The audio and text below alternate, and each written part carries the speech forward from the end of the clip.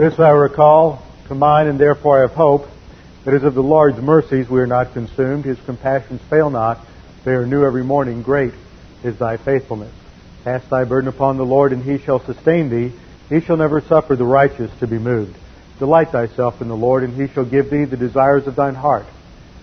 Trust in the Lord, and he will cast thy burden upon the Lord, and he shall sustain thee. He shall not suffer the righteous to be moved. Commit thy way unto the Lord. Trust also in him, and he will bring it to pass. We need to focus tonight on our study of God's Word, so we'll start with a few moments of silent prayer, confession, if necessary, to make sure we are indeed ready to concentrate on the study of God's Word. Let's pray.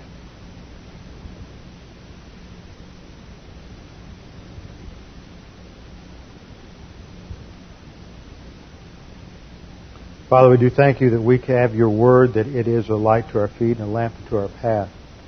Your Word is absolute truth, and you have said that it is by your Word that we are sanctified, that we are brought to maturity as believers, and that the image of Christ is matured in us and his character produced in us. Now, Father, as we continue our study of James this evening, we pray that we might be encouraged and challenged by these things. We pray in Jesus' name. Amen. Every now and then, you get something of real interest over email. This is a reference to the biggest mathematical miracle in the world, and it ties in. I've thought about some of these things, but not in this depth. And this is it's a problem. Okay. This is one of those things that really fits with what we've been studying in James. I think that one of the most important things we can come to understand is that God has supplied all of our needs. He has taken care of everything. His grace is sufficient for everything. And this relates to the principle that if God has solved the greatest problem in our life, which is sin, and the cause of all problems, then God can solve any problem we face. Well, this sort of brings it down to ground level.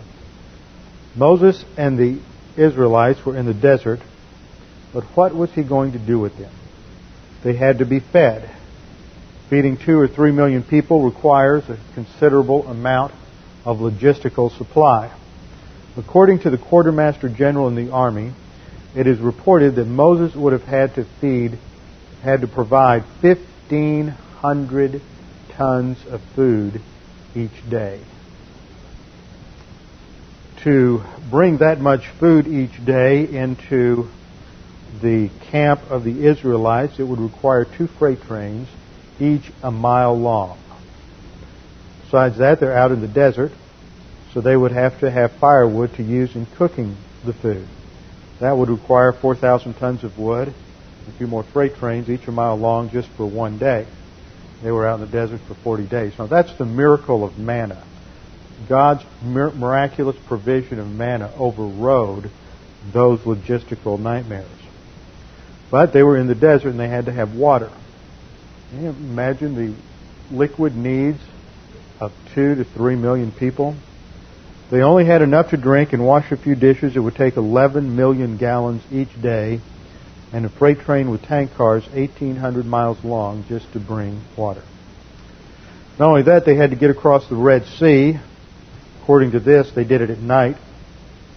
Now, if they had a narrow path, double file, that would be a line 800 miles long and require 35 days and nights to get through. So there had to be a space in the Red Sea 3 miles wide so they could walk 5,000 abreast to get over in one night. And then there's another problem. Each time they camped at the end of the day, a campground roughly 2/3 the size of the state of Rhode Island was required, or a total of 750 square miles just for the nightly campground. Now, do you think Moses figured all this out before he left Egypt? Moses trusted in the Lord. See, if God could take care of those problems, God could take care of anything. That's a remarkable, I've never heard it broken down in such logistical terms. That is quite a feat. Okay, let's turn in our Bibles to James chapter 4. James chapter 4, verse 13. We began 13 last time. Come now, you who say, today or tomorrow we will go to such and such a city, spend a year there and engage in business and make a profit. And here James is dealing with a certain group within the congregation who think that success in business, money, and the things that money can buy is their ticket to problem solving. There's always a few. There's a lot of different ways people think they can somehow make it in life and have real joy and real happiness. Remember, that's the theme of the epistle back in James 1, how to have joy. And you have joy by endurance and perseverance in the Christian life. But he has to deal with a bunch of different people in the congregation. Each subgroup has a different concept of what it takes to have joy and happiness, and this group thinks it's accomplished through money. Now, the problem, as we saw last time, was arrogance. And so in contrast to their arrogant self-reliance in verse 13 and 14, James says, instead you ought to say, if the Lord wills, we will live and we will also do this or that. In other words, the problem here is a failure to submit to the Lord. And we saw that this is the main theme in this subsection of James, going back to James 4, 1 through 7. They're friends with the world instead of submitting to God, and they were called to reverse their course. They're in reversionism. They're in carnal failure, and they were told they needed to submit to God and resist the devil, and he would flee for them. And we reviewed those 10 imperatives from James chapter 4, verses 7 through 10. Now, when we get to this verse in verse 15, where we deal with the will of God in our life, how are we to understand and discover the will of God for our life? See, this is a problem that usually plagues younger people. The older you get, the less major decisions you have to make in life. And I think that's what people always wrestle with, is where should I live? Where should I go to college? What should I major in? What should my career be? Should I marry this person or that person? What kind of family should I have? These are all major decisions in life. Once you get past that in your 20s, it seems like questions related to the will of God somehow fade into the background. But we need to review where we began last time and then introduce some new concepts so that we can understand what the Bible teaches us about God's will. First of all, the term will of God relates to God's sovereign volition with regard to His creation and His plans for His creatures.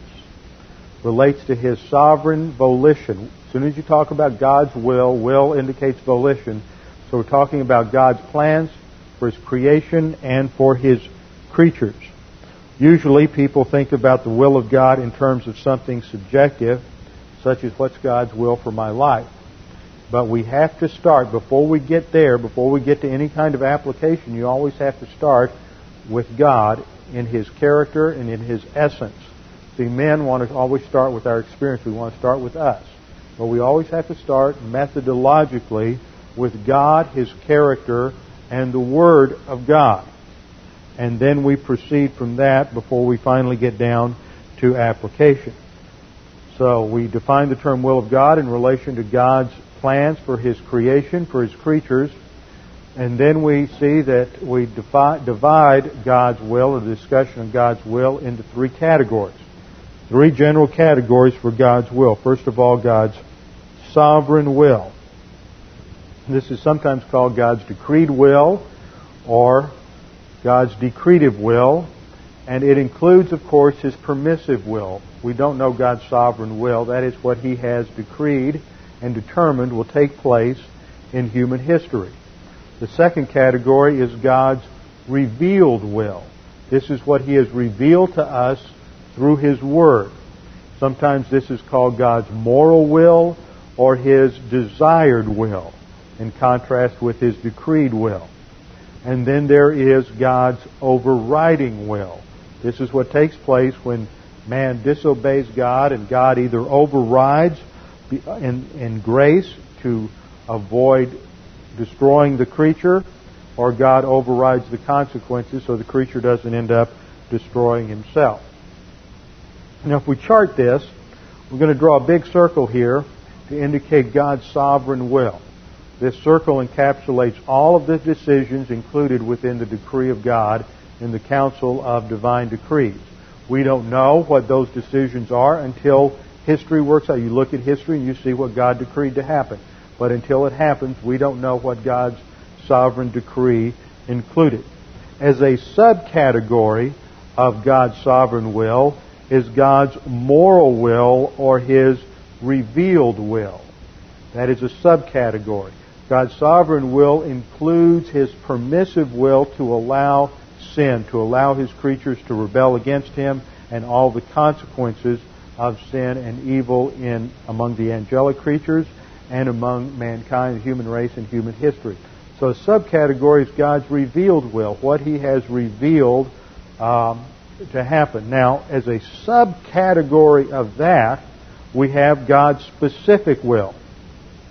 See, sometimes God has a specific will for your life, and sometimes He doesn't have a specific will for your life. Not everything, and this is where I'm going to go in this whole outline of the doctrine, is that there are times when God might have a specific will for your life, and sometimes He doesn't.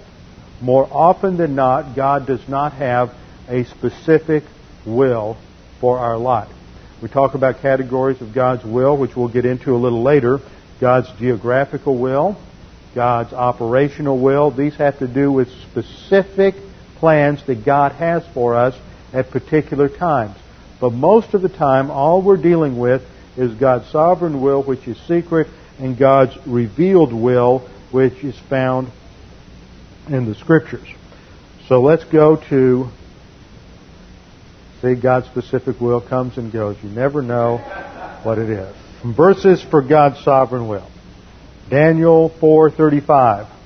All the inhabitants of the earth are counted as nothing, but He does according to His will. The He here is God. God does according to His will in the host of heaven and among the inhabitants of the earth. This verse is taken from Nebuchadnezzar's recognition of the sovereignty of God after Nebuchadnezzar spent 7 years out in the pasture eating grass, drooling, and letting his hair and his nails grow long, and generally acting like a wild beast. That was God's punishment on Nebuchadnezzar for his arrogance. Nebuchadnezzar looked out upon all that he had conquered and all that he built and said, I did it. God said, no, you didn't. I let you do it, and I'm going to let you learn that lesson the hard way. You're going to get out in the field and act like a cow for the next 7 years. Well, after 7 years of that divine discipline, Nebuchadnezzar recognized the sovereignty of God, and this is his statement. He says, but He, God, does according to His will in the host of heaven and among the inhabitants of earth. And no one can ward off His hand or say to Him, what have you done? See, there, God is answerable to no one. God has a decision. He has decided from eternity past how human history will work itself out. He has ultimately made the decisions. We just don't know what they are. And we must always keep in mind that God's sovereign will, He has, in His divine decree, He has determined that His sovereignty will coexist with human freedom, so that He does not override human volition. He does not negate our volition, but He may override the results of that volition. For example, you may make a decision to do something, and if that is done under the filling of the Spirit, walking by means of the Spirit and part of your spiritual growth, then that will accrue to you as divine good.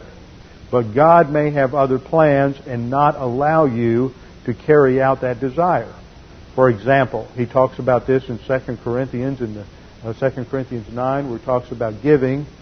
And there the issue is on the desire of the individual. God may give you a desire, and He will honor that desire. That doesn't mean He'll give you the money to do it. He may not allow you to fulfill that desire, but that desire still accrues to divine good. Another passage of Proverbs 21:1. The king's heart is like channels of water in the hand of the Lord. He turns it wherever He wishes. Jesus Christ controls history. No matter what happens in the political realm, no matter what happens in the realm of international finance and economics, God is still in control. Nothing can happen outside of God's sovereign will. That sovereign will includes both good and evil. Revelation 4:1. After these things I looked, and behold, the door standing open in heaven. And the first voice, which I had heard, like the sound of a trumpet speaking with me, said, "Come up here, and I will show you what must take place after these things." God is speaking. He says, "I will show you what must take place after these things." For God to declare what will happen prophetically, He must be able to control it, to bring it into existence. And so God is in control, but once again, remember, He doesn't override human volition in the process. Ephesians 1:11. "Also we have obtained an inheritance, having been predestined according to His purpose." His purpose refers to God's divine plan as outlined in the counsel of divine decree. "According to His purpose, who works all things after the counsel of His will." Proverbs 16:33, "The lot is cast into the lap, but its every decision from the Lord." This tells us there's really no such thing as chance. Those of you who keep hoping that the lottery is going to come your way, well, maybe there's some application for you.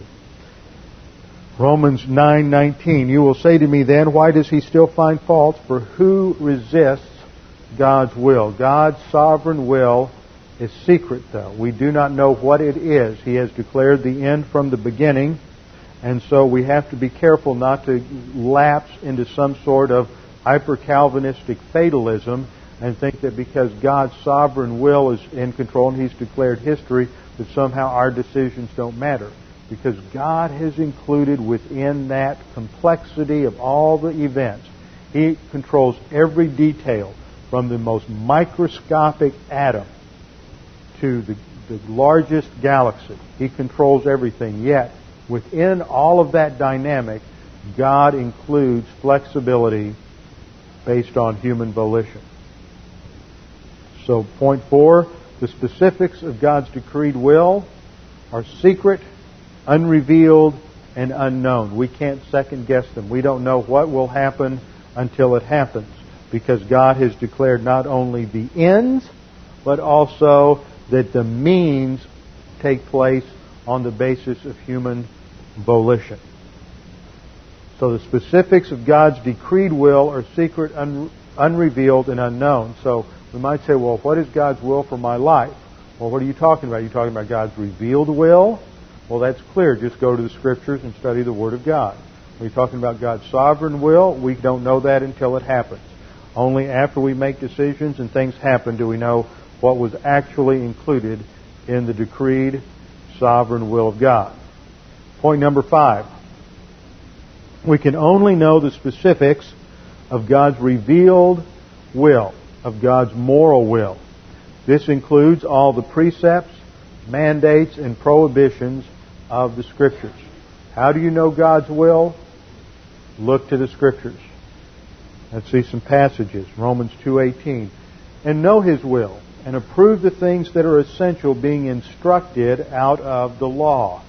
So one way the Jews in the Old Testament knew God's will was that they went to the law. They went to God's revealed Scriptures. And there they knew what His will was. 1 Thessalonians 5:18, we're told, "In everything give thanks, for this is God's will for you in Christ Jesus." So if you want to live inside that circle of God's moral will, then to be living in God's will means that you have an attitude of gratitude. You are grateful to what God has given you, and you are thankful, and you are thankful for everything, the good, the bad, the hard, the easy. 1 Thessalonians 4:3, "For this is the will of God, your sanctification." See, part of God's will is that we grow and mature as a believer, that we go from spiritual infancy to spiritual adulthood. Now, people ask, well, what's God's will for my life? Well, first of all, are you growing and maturing as a believer? If you're not doing that, it doesn't matter whether you're in New York or California or South Africa. You're out of God's moral will, His revealed will. So this is the will of God, your sanctification, that is, that you abstain from sexual immorality. So the prohibitions of Scripture related to sin are part of living in the will of God. And then 2 Corinthians 6:14, frankly, this is something you parents ought to be drilling into your kids right now. From the time they are old enough to be thinking about the fact that they're eventually going to be dating, the precursor for dating and finding a life's partner is the friends they make when they're young. And you need to be teaching them that they don't have friends, close friends, that aren't believers. You need to drill that into them and make sure. I remember even when I was in college, I came home and said, well, I went out with so-and-so this weekend. My mother said, are they a believer?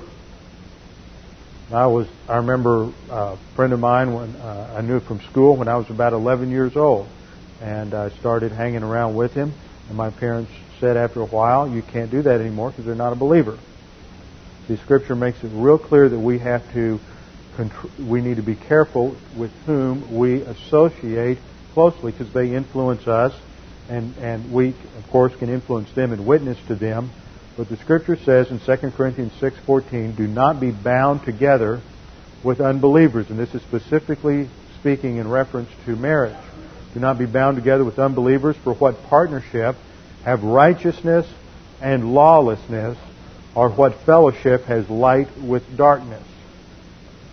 So the will of God excludes getting married to someone who is not a believer. Point number 6. Now often it's taught that aside from the precepts of Scripture, aside from God's moral will, that there is a specific will that God has for every single believer. And sometimes you'll hear people talk about this and they'll say, well, you need to get into the center of God's will for your life. You need to know God's perfect will for your life. And sometimes you'll hear illustrations, for example, from great heroes of the faith, great missionaries like Hudson Taylor, who went to China and was responsible for opening up China to the gospel, that he had found God's perfect will for his life. And when he dedicated his life to the Lord and responded to that call of God to go to China as a missionary, that he had found God's specific will. And because he lived in the center of God's will, God blessed him and he had this tremendous ministry. Well, what about seems to leave no room for the missionary that also responds to God's call in his life to go out on the mission field, goes out on the mission field and spends their entire life witnessing to Hindus living in a mud hut out in a small village, traveling around always by either foot or by donkey, and after 50 years of ministry be able to say that, yes, indeed, you found God's will for your life and you led 4 people to the Lord.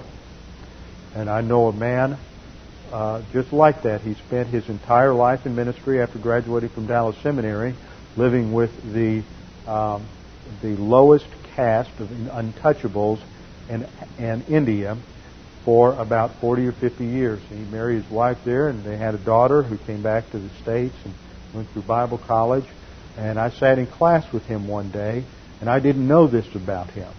And I was just amazed that somebody would do that. One of my classmates went to Cairo and spent 12 years living in the city of the dead with his wife, his 2 kids, and it was illegal for him to witness to people. So every day when he left his room and he went out into the streets and to make acquaintances among the Egyptians, the lowest level of Egyptian society, he always left his American passport at home so that his wife could take it to the authorities and they'd be forced to go look for him if he didn't return.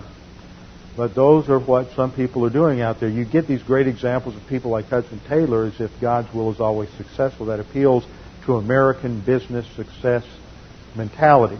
But God's will also includes room for failure. For example, Noah was right in the center of God's will, wasn't he? Not using it like they use the term. And Noah preached for 120 years and he didn't have any converts. See, human systems of success come in with a false scale of values and say that, well, he didn't build a big church and he didn't have hundreds of converts, so he was somehow a failure. But God puts Noah, right into the Hall of Fame chapter in Hebrews 11 because he believed God. And God considered Noah to be a success because he was faithful, and that's the standard in the spiritual life. So we see that there is this thing that many people are taught, that God always has a specific will for you, and that is not the case. One example that is used to support this is Jonah. So, well, Jonah was sent to be a missionary to the Assyrians. And we go to passages like Jonah 1:1. The word of the Lord came to Jonah, the son of Amittai, saying, "Arise, go to Nineveh, the great city, and cry against it, for their wickedness has come up before me. So God does have a specific will for Jonah at that point in Jonah's life. That wasn't God's will for Jonah to go to Nineveh a year earlier or 2 years earlier. Jonah was just going about his daily business, learning the Word, applying the Word, growing and maturing. All of a sudden, God then had something specific. So God may only have one specific thing for you to do in your life. The rest of it is just a general application of Scripture, growing to spiritual maturity, witnessing, being involved in a local church, being involved in ministry, giving, prayer, all the functions of your priesthood. That's God's will for your life. Whether you do it in Preston, Connecticut, New York City, Houston, Texas, Fargo, North Dakota, wherever you do it, you can do it to the glory of God. Now, when God has something specific, He's going to make sure it's clear, and He made sure it was clear. He spoke verbally to Jonah and told him to go to Nineveh, but Jonah, verse 3, rose up to flee to Tarshish from the presence of the Lord. Jonah did not want God's will for his life at that particular time because he hated the Assyrians. Now, another example that's used of God having a specific plan for people's lives is someone like Peter. Peter being sent to be a missionary to take the gospel to Cornelius. Now, most of the other Jews in Jerusalem weren't really in favor of that. They still thought Christianity was fundamentally Jewish. And even Peter did until he had a vision. Acts 10:17, we're told, now while Peter was greatly perplexed in mind as to what the vision which he had seen might be. Now notice, Peter had a vision. He had a vision. Behold, the men who had been sent by Cornelius, having asked directions for Simon's house, appeared at the gate. And calling out, they were asking whether Simon, who was also called Peter, was staying there. And what happens in 10:19, while Peter was reflecting on the vision, the Spirit said to him, behold, 3 men are looking for you. So the Holy Spirit speaks verbally and audibly to Peter and tells him what's going on. And then in Acts 10:20, arise, go downstairs, and accompany them without misgivings, for I have sent them myself. So in Acts 10, we see that Peter has a specific will. God has a specific will for Peter's life, and that is to go at that moment in time to Cornelius. And he is told that by the Holy Spirit. Another example that is used to substantiate the fact that God has a specific will for people's lives is Paul's being sent as an apostle to the Gentiles. In Acts 13:1 and 2. There we read, now there were at Antioch in the church that was there prophets and teachers, Barnabas and Simeon, who was called Niger, and Lucius of Cyrene and Manaen, who had been brought up with Herod the Tetrarch, and Saul. Keep dropping verses there. And while they were ministering to the Lord and fasting, the Holy Spirit said, set apart for me Barnabas and Saul for the work to which I have called them. Now, the Holy Spirit speaks and gives them direct information about His will for Barnabas and Saul. Now, the thing we have to notice from all of these examples is that at most there's only 15 to 20 examples in Acts where God gives them specific, directive information.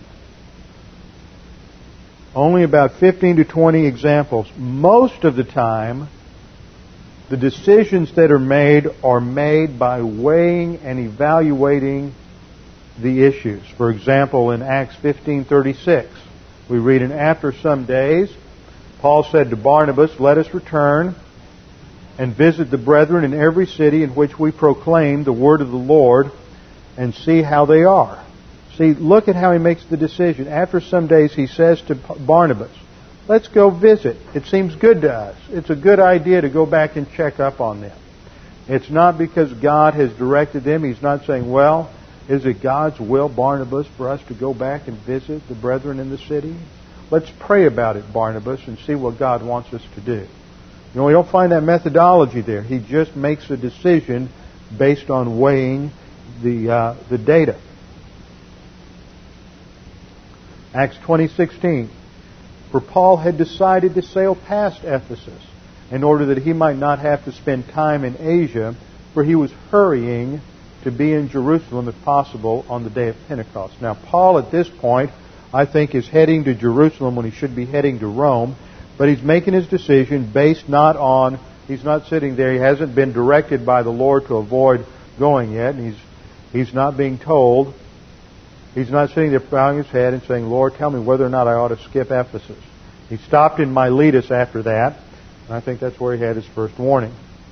Then we see in Romans 1:10, always in my prayers making request, if perhaps now at last, by the will of God, I may succeed in coming to you. At that point, Paul didn't know when he would get to Rome. He was writing from on his second missionary journey, and he's trying to decide when he will get there. He doesn't know. He says, it may be God's will for me to come, and we need to pray that eventually I'll get there. For I long to see you in order that I may impart some spiritual gift to you, that you may be established. That is, that I may be encouraged together with you while among you, each of us by the other's faith, both yours and mine. And I don't want you to be unaware, brethren, that often I have planned to come to you and have been prevented thus far. You see, that's our experience. He keeps planning to go. He knows eventually it's God's will, or because it's God's will generally for him to take the gospel to the Gentiles, and Rome is the capital. So it's not that he's dealing with something specific at this point. He's just working out his plan, and this seems to be the best procedure. 1 Corinthians 16:4. And if it is fitting for me to go also, they will go with me. But I shall come to you after I go through Macedonia, for I'm going through Macedonia. Perhaps I shall stay with you, or even spend the winter, that you may send me on my way wherever I go. Notice his decision-making here and his planning. It's what seems best at the time. He's not saying, you don't see him say, I'll come to you after I go through Macedonia if the Lord wills and I pray about it, and maybe I'll stay with you, but we'll wait and see what the Lord tells me to do. See, he's not acting as if God has a specific will for every place and every event in his life.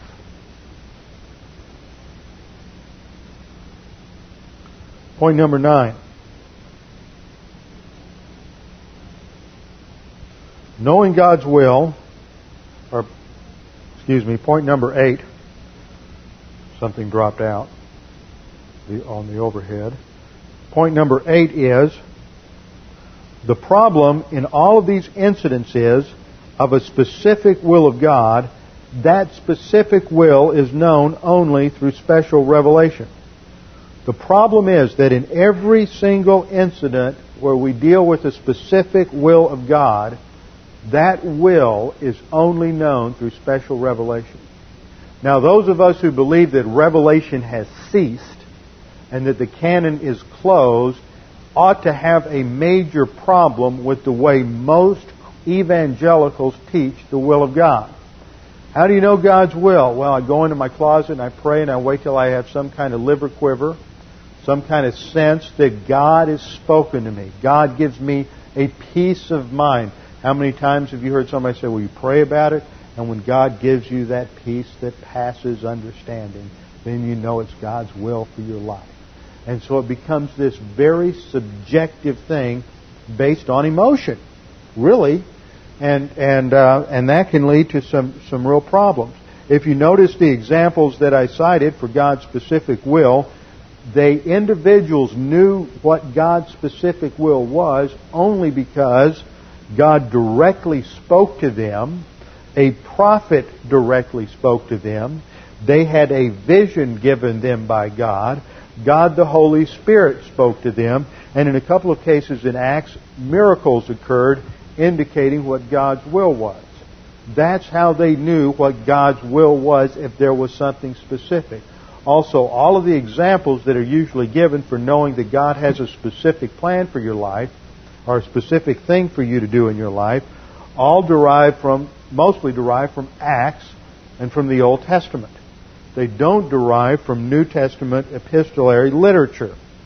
So the conclusion from that is that although God may at times have a specific place, a specific location in mind for you to live, to minister, a specific thing for you to do, If you are carrying out the general things in God's plan for your life, if you're walking in the moral will of God, if you're filled with the Spirit, walking by means of the Spirit, abiding in Christ, studying the Word, growing and maturing, if you are open and responsive, then even if you make the wrong decision, God is not dangling this thing out there like some kind of a game contest, and if you just have to guess what His will is, and if you miss, oops, you're out of luck, and you're not going to have God's blessing for the rest of your life because you just missed God's specific will for your life.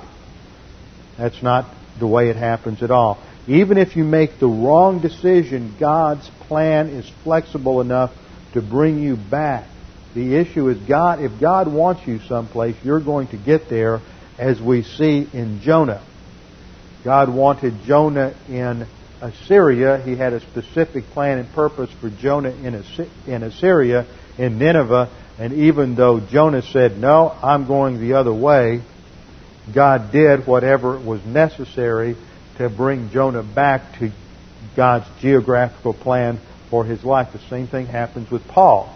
God wants Paul to go to Rome. Paul wanted to go to Jerusalem, so Paul ended up going to Rome in chains.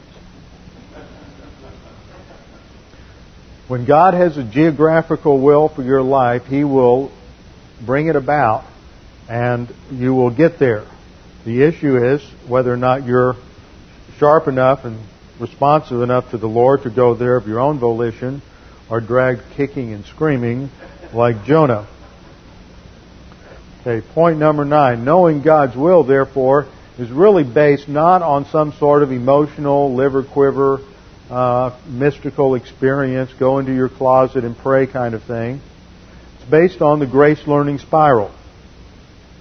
You study God's Word, God the Holy Spirit makes it clear to us, becomes gnosis and then epignosis.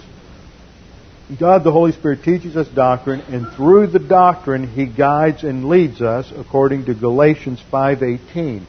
It's always objective. Even in the Old Testament, when God spoke in private to a prophet, it was always substantiated by external, objectifiable, verifiable data. When God the Holy Spirit worked subjectively and came upon Saul, then Saul went and he spoke among the prophets and prophesied and sang hymns, and with the prophets there in 1 Samuel, I think it's about 1 Samuel 10 or 11, and then he went out and led an army in victory against the enemies of Israel. That substantiated the private work of God. So even when God works privately and subjectively, it is always confirmed clearly by external, verifiable, objectifiable events. So knowing God's will begins, we're talking about the moral will of God, we have to begin by learning the Scriptures. Now in Colossians 1:19 we read regarding the Scriptures, for it was the Father's good pleasure, this is the Father's will, for all the fullness to dwell in Him, that is, in Christ, revealing that it is what God's will is. So we know God's will from the Scriptures. Colossians 4:2. Epaphras, who's one of your number, a bondslave of Christ Jesus, sends you his greetings, always laboring earnestly for you in his prayers, that you may stand perfect and fully assured in all the will of God. Now, this is not a specific will of God, but the prayer is that you can stand fully assured in the moral or the revealed will of God. Romans 12:2. Do not be conformed to this world, but be transformed by the renewing of your mind, that you may prove what the will of God is. Now, renewing of your mind is learning Bible doctrine, learning the Word of God, learning to think like Christ thinks. And by thinking that way, thinking according to doctrine, then we demonstrate, we prove, that's what prove means here, we demonstrate in our lives that God's will, God's plan, God's procedures, and God's principles revealed in the Word of God, that we demonstrate that God's will is good, acceptable, and perfect. Our life becomes a visible testimony that God's will, His revealed will, works. The doctrine works and solves problems. Ephesians 5:17.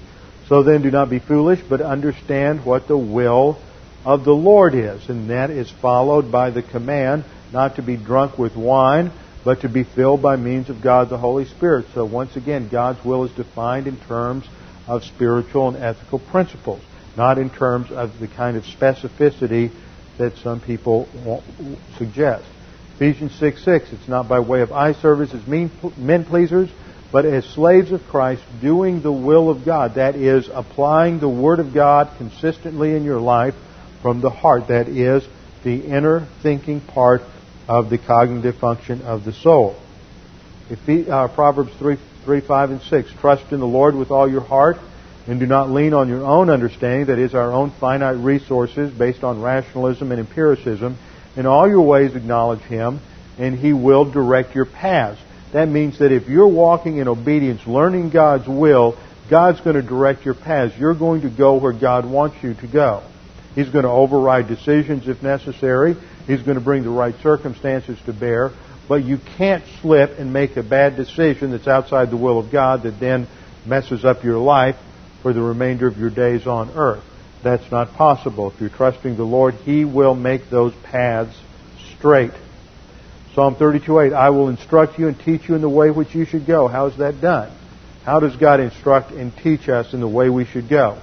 Through His revelation in the Scriptures, the precepts, principles, promises, and procedures outlined in God's Word.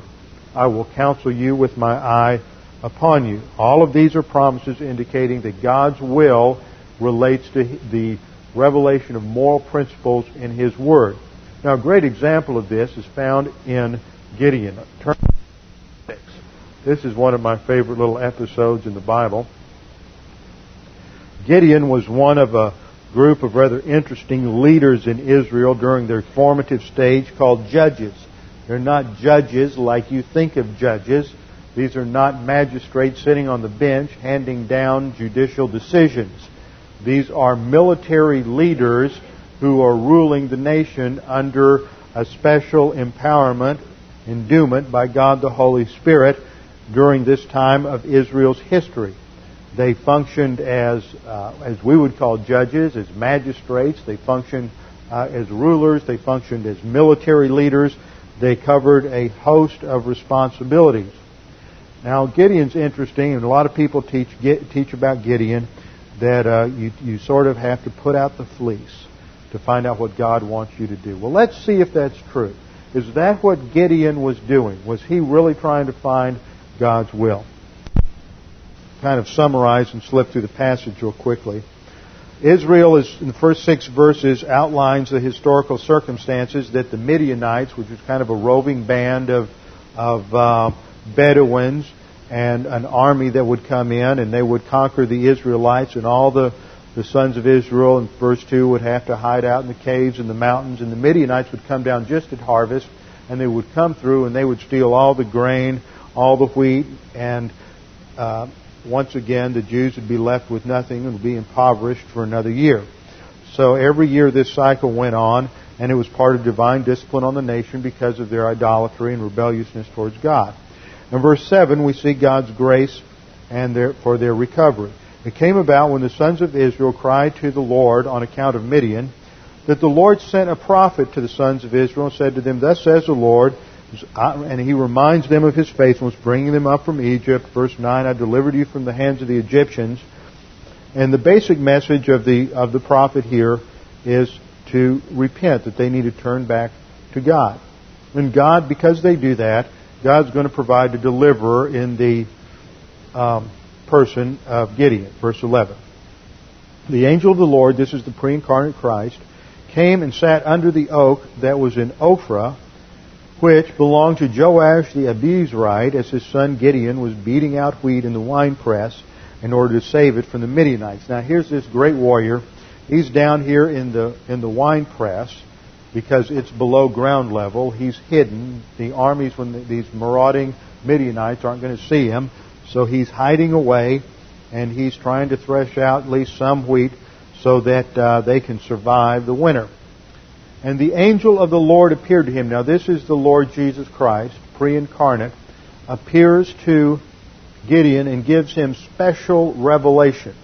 Little tongue-in-cheek humor in the process, Shows that the Lord's just not all serious all the time, but He does have a sense of humor where man is concerned. The angel of the Lord says to him, "The Lord's with you, O valiant warrior." Well, he's anything but a valiant warrior hiding away in the winepress. And Gideon says to him, "Oh, my Lord, if the Lord is really with us, why then's all this?" He's already whining and griping. Why has all this happened to us?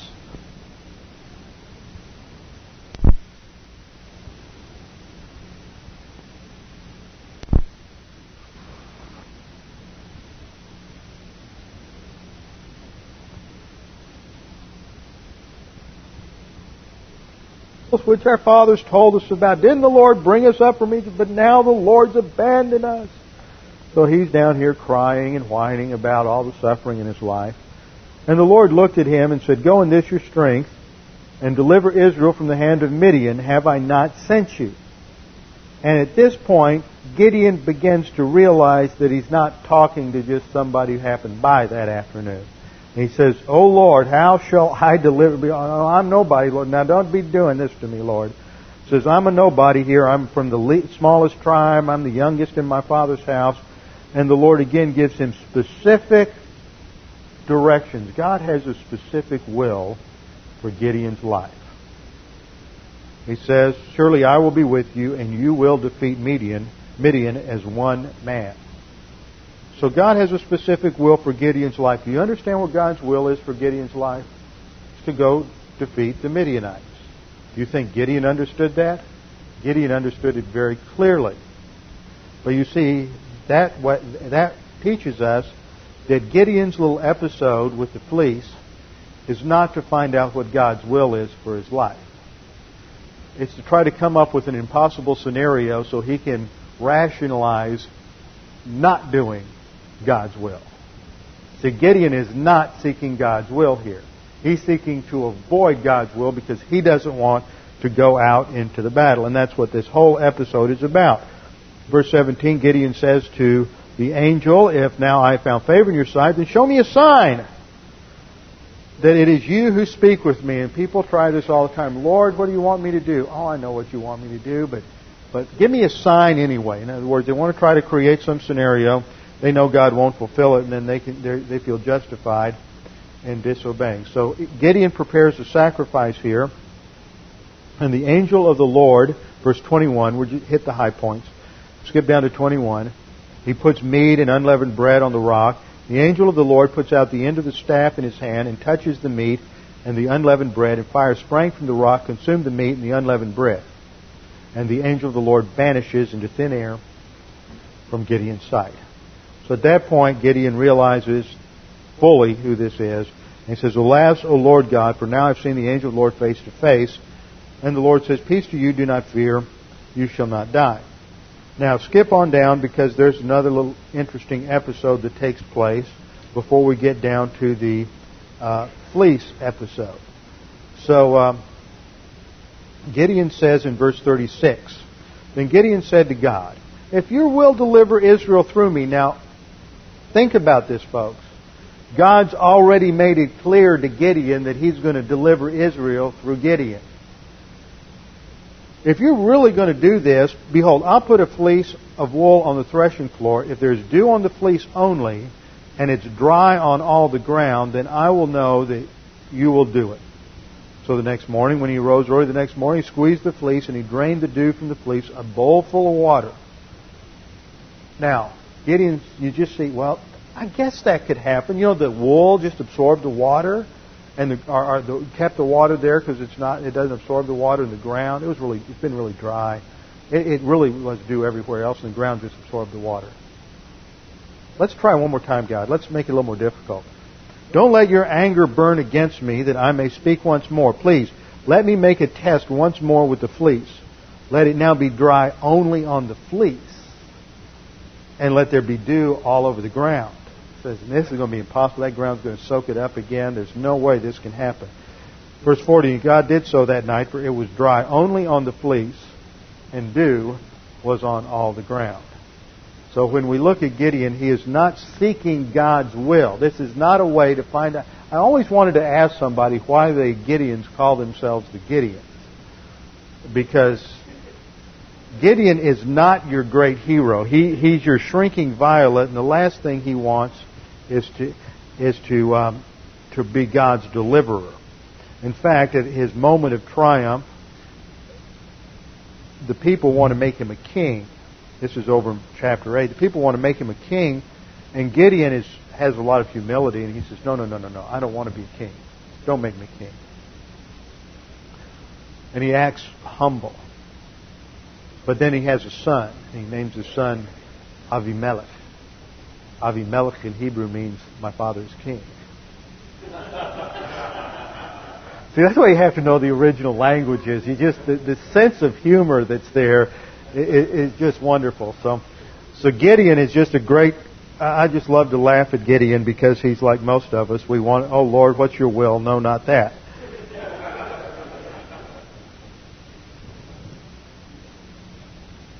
So we have here in the case, putting out the fleece, the case of Gideon. Don't try to test God to find out what His will is. Go to God's Word and be willing to do it. 11th point, the geographical will of God is a term that relates to operating in a specific location. But even in the examples in Scripture where God does have a specific will for someone in a specific geographical location, it's not necessarily for their whole life, or it's not that God always has a specific geographical will for their life. It may involve a lifetime ministry in one location. It may just be that for this point in time, God has a specific geographical will. But once that your job is accomplished, then it's time to move on, and then there is no specific geographical will after that. It's just back to the general moral will of God operating in your life. Example, Jonah in Nineveh, but after he's through in Nineveh, God no longer has a specific moral will for him. Same thing, Paul goes to Rome. After he completes his task in Rome, then it's up to Paul to determine where he goes next to fulfill his responsibility as an apostle to the Gentiles. 11. Same thing with the operational will. Operational will of God includes both your spiritual gift and your natural talents and abilities. Now, God generally wants you to grow and mature as a believer. In that process, you will discover that you have an affinity for certain things, certain ministries, whether it's prayer, whether it's faith, whether it's administration, whether it's teaching, whatever it might be. That will become evident to you just in the same way in the natural realm. As a person grows up, they study everything. Your parents will have you take ballet lessons, and they'll have piano lessons, and join the band, and get in debate society, and whatever it is, explore everything, and you're going to discover in that process that you have an attraction towards certain things, wood shop, metal shop, whatever it is, and that's where you will gravitate over life, because that's where your talents lie. And eventually you will look back and you'll say, well, this is what I like to do. These are where my gifts are. Some people it takes longer than other people. But the same is true in the spiritual life. Is as you grow and mature, you need to be involved in all avenues of ministry as part of your priesthood, giving, prayer, teaching, witnessing, whatever it may be. Just because you don't have the gift in that area doesn't absolve you from responsibilities in those areas. We're all to be involved in giving, but some people are gifted in giving. Some passages in Scripture teach that many people may be involved in teaching at different times, even though it may not be their spiritual gift. Parents are supposed to teach doctrine to your kids. Now, you may not have a spiritual gift of teaching, but nevertheless, it's your responsibility to teach doctrine to your kids. And it's not the church's responsibility per se. It's primarily your responsibility. So the operational will of God includes both your spiritual gift and your natural talents, and sometimes God will bring that into a specific situation and have a specific will for you operationally. But God will make that clear, and you don't have to worry about missing it if you are responsive to God's work in your life. 12. Often decisions in life are not related as much to the final decision as God is testing our decision-making process. He's testing the process of deciding. Are we going about it in a God-glorifying manner? We've got a decision to make in our life. Are we going to pray about it? Are we going to study God's Word, determine what God's Word has to say about the situation, and then ultimately make a decision based on what we think will bring the greatest glory to God in terms of utilizing our spiritual gifts, our talents, honoring God, fulfilling all of the various mandates in Scripture, being in a location where we can get the greatest Bible teaching we can, the best Bible teaching we can, so that we can grow and advance as believers. So often it's not so much that the choice A or B is wrong. Either choice could be right. The test is, how do we go about making the decision? Verse 13. Numbers 22, 12 through 26 reveals these three categories of God's will. God revealed His will to Balaam. He told him not to go to Moab in Numbers 22:12. In Numbers 22:20, even though Balaam went to Moab, God allowed him to. That was the permissive will of God. And then in Numbers 5, 15, and 26, God overruled Balaam in his decision. Point 11. In decision-making and wisdom. This is the issue in decision-making, is utilizing the wisdom of Scripture, the epignosis that's in your soul, weighing all the facts and making a decision. Turn to Acts 15. We'll wrap up by looking at this decision that is made in Acts chapter 15.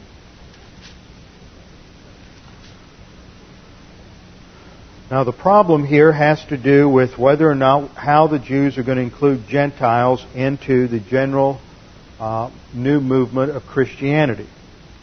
And they have a council in Jerusalem called the Jerusalem Council, and they have to make a decision because there's been a lot of controversy now about whether or not Gentiles ought to be circumcised, how they were related to the Mosaic Law, etc. Verse 6.